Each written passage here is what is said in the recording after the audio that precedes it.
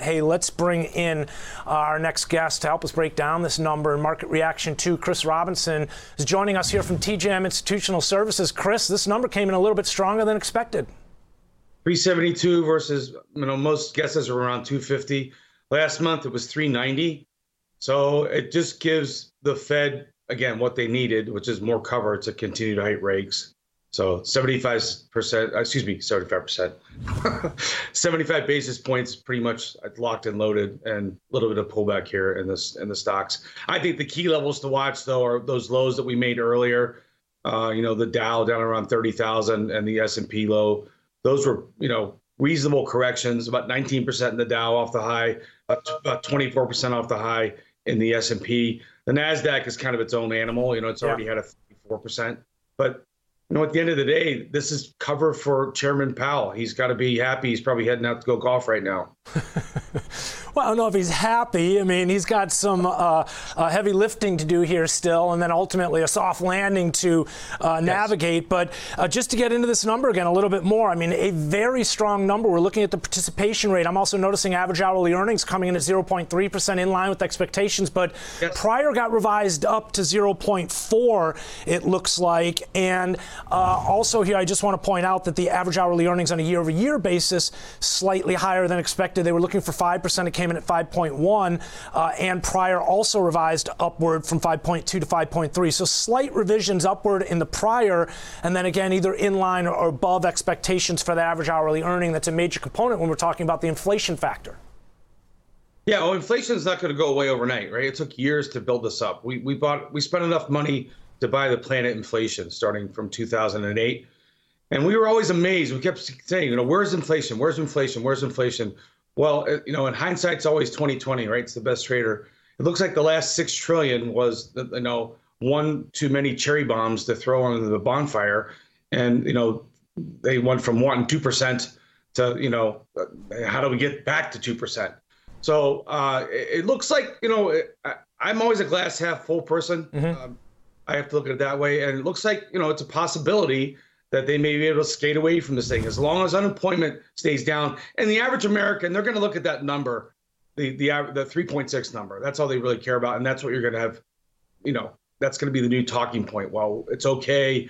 The employment situation is still okay. So we're going to go ahead and raise rates. And if they can get away with it, I think it'll be a stroke of luck for everybody. I don't care where you are in the spectrum. If we can get inflation back down to where it needs to be so that people are not getting hammered, especially in the middle and lower income people are getting hammered when they go to the grocery store and when they fill up their gas tank, that can only help this country. Chris, speaking of inflation and getting hammered, I'm looking at the Treasury futures here right now. The 10-year, it's coming off in a severe fashion here, a sharp move lower. I just want to kind of put this into perspective, get a daily time frame up here, because this is one of the products we were just talking about with Rick, and it does appear as if it's starting to roll over here now. Possibly this move solidifies that. The dollar initial reaction, a spike up to 107.30, kind of limited in terms of follow through right now. It's coming off a little bit, but this is the bigger picture. Look at the dollar. We were talking about that a minute ago as well. And just want to cycle through. Here's the ES now back below this 3,900 level in reaction to the number, and down to about 3880-ish, we'll call it. Bigger picture look here. Again, another situation we were talking about where the NASDAQ here testing a key area of resistance. Lastly, one thing that I'm noticing here is gold spiked down to 1726, but back up to 1739. Let's talk a little bit about some of the commodities, the price activity we've seen this week. And I think a good spot to begin that would be energies. A volatile session for crude, back down below 100 briefly, but down to 95. Chris, it seems like the bigger level's still down around 93, though. And again, when you're talking about inflation, crude is really at the top of the list of focal points or topics of conversation hanging out at this $100 level.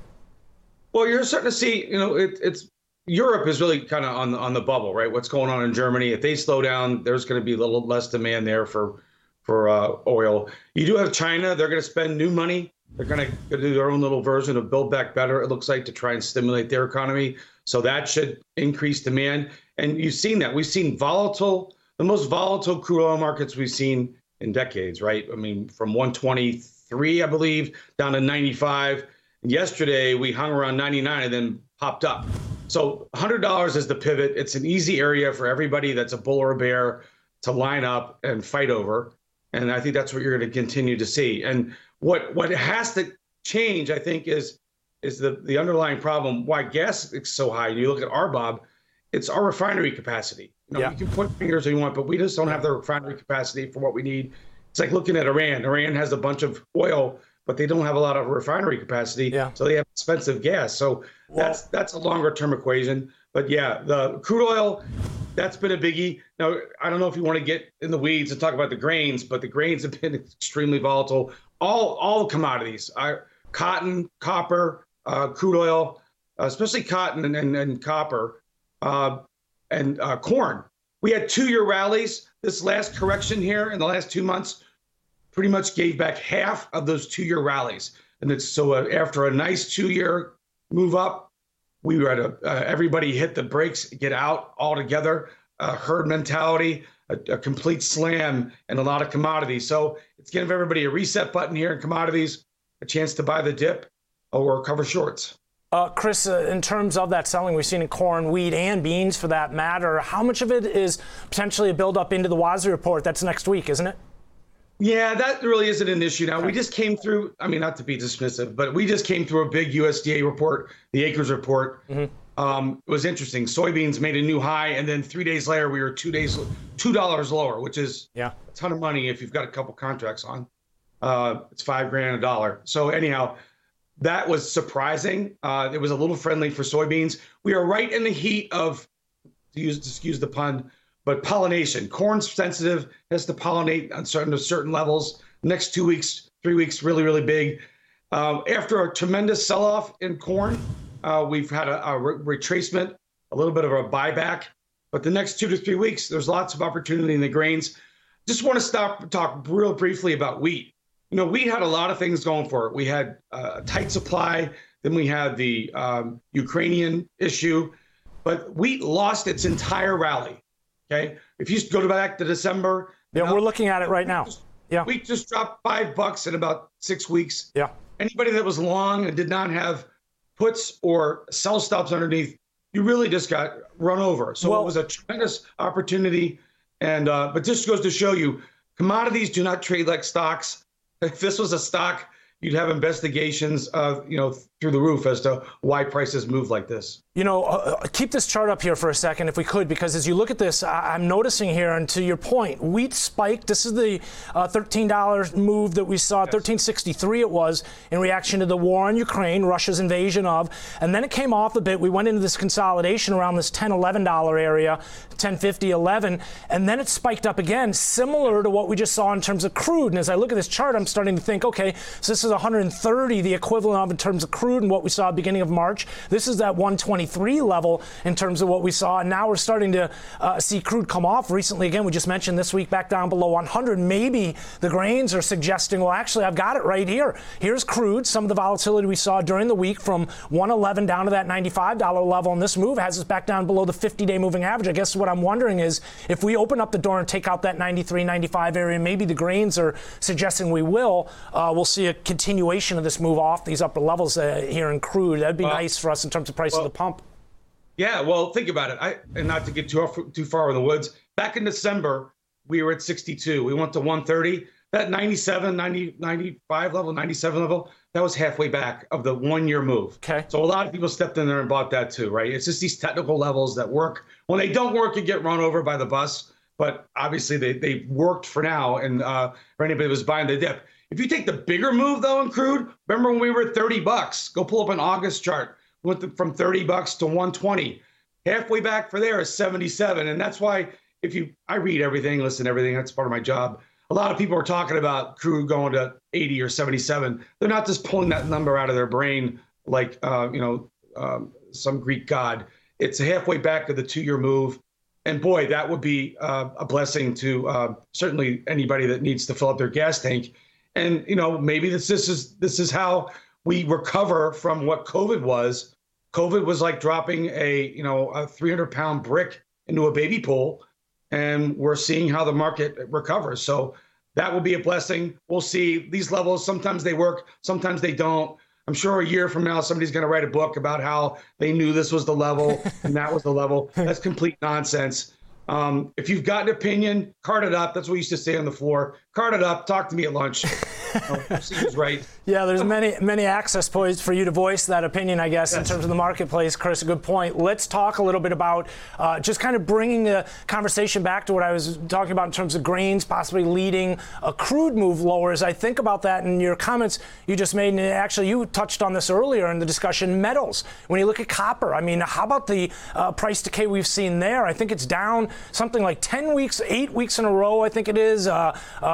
5, whatever it is, 8 of the last 10, something like that. I mean, copper, basically since the beginning of March, has been selling off and a big move to the downside as well. All these commodities, 2 years ago, the bottom, that was the play. Everybody got into it. And I made a joke with a friend of mine. It's like, these money managers, they must either all ride the same bus or all go to the same gym, because literally, especially when we went through these bigger long-term 100-day and 200-day moving averages, these guys just hit the brakes and they hit the GMO button, get me out. And it's a herd instinct. And it's just a perfect example of, I don't care how smart you are, where you went to school, how many zeros you have after your last name.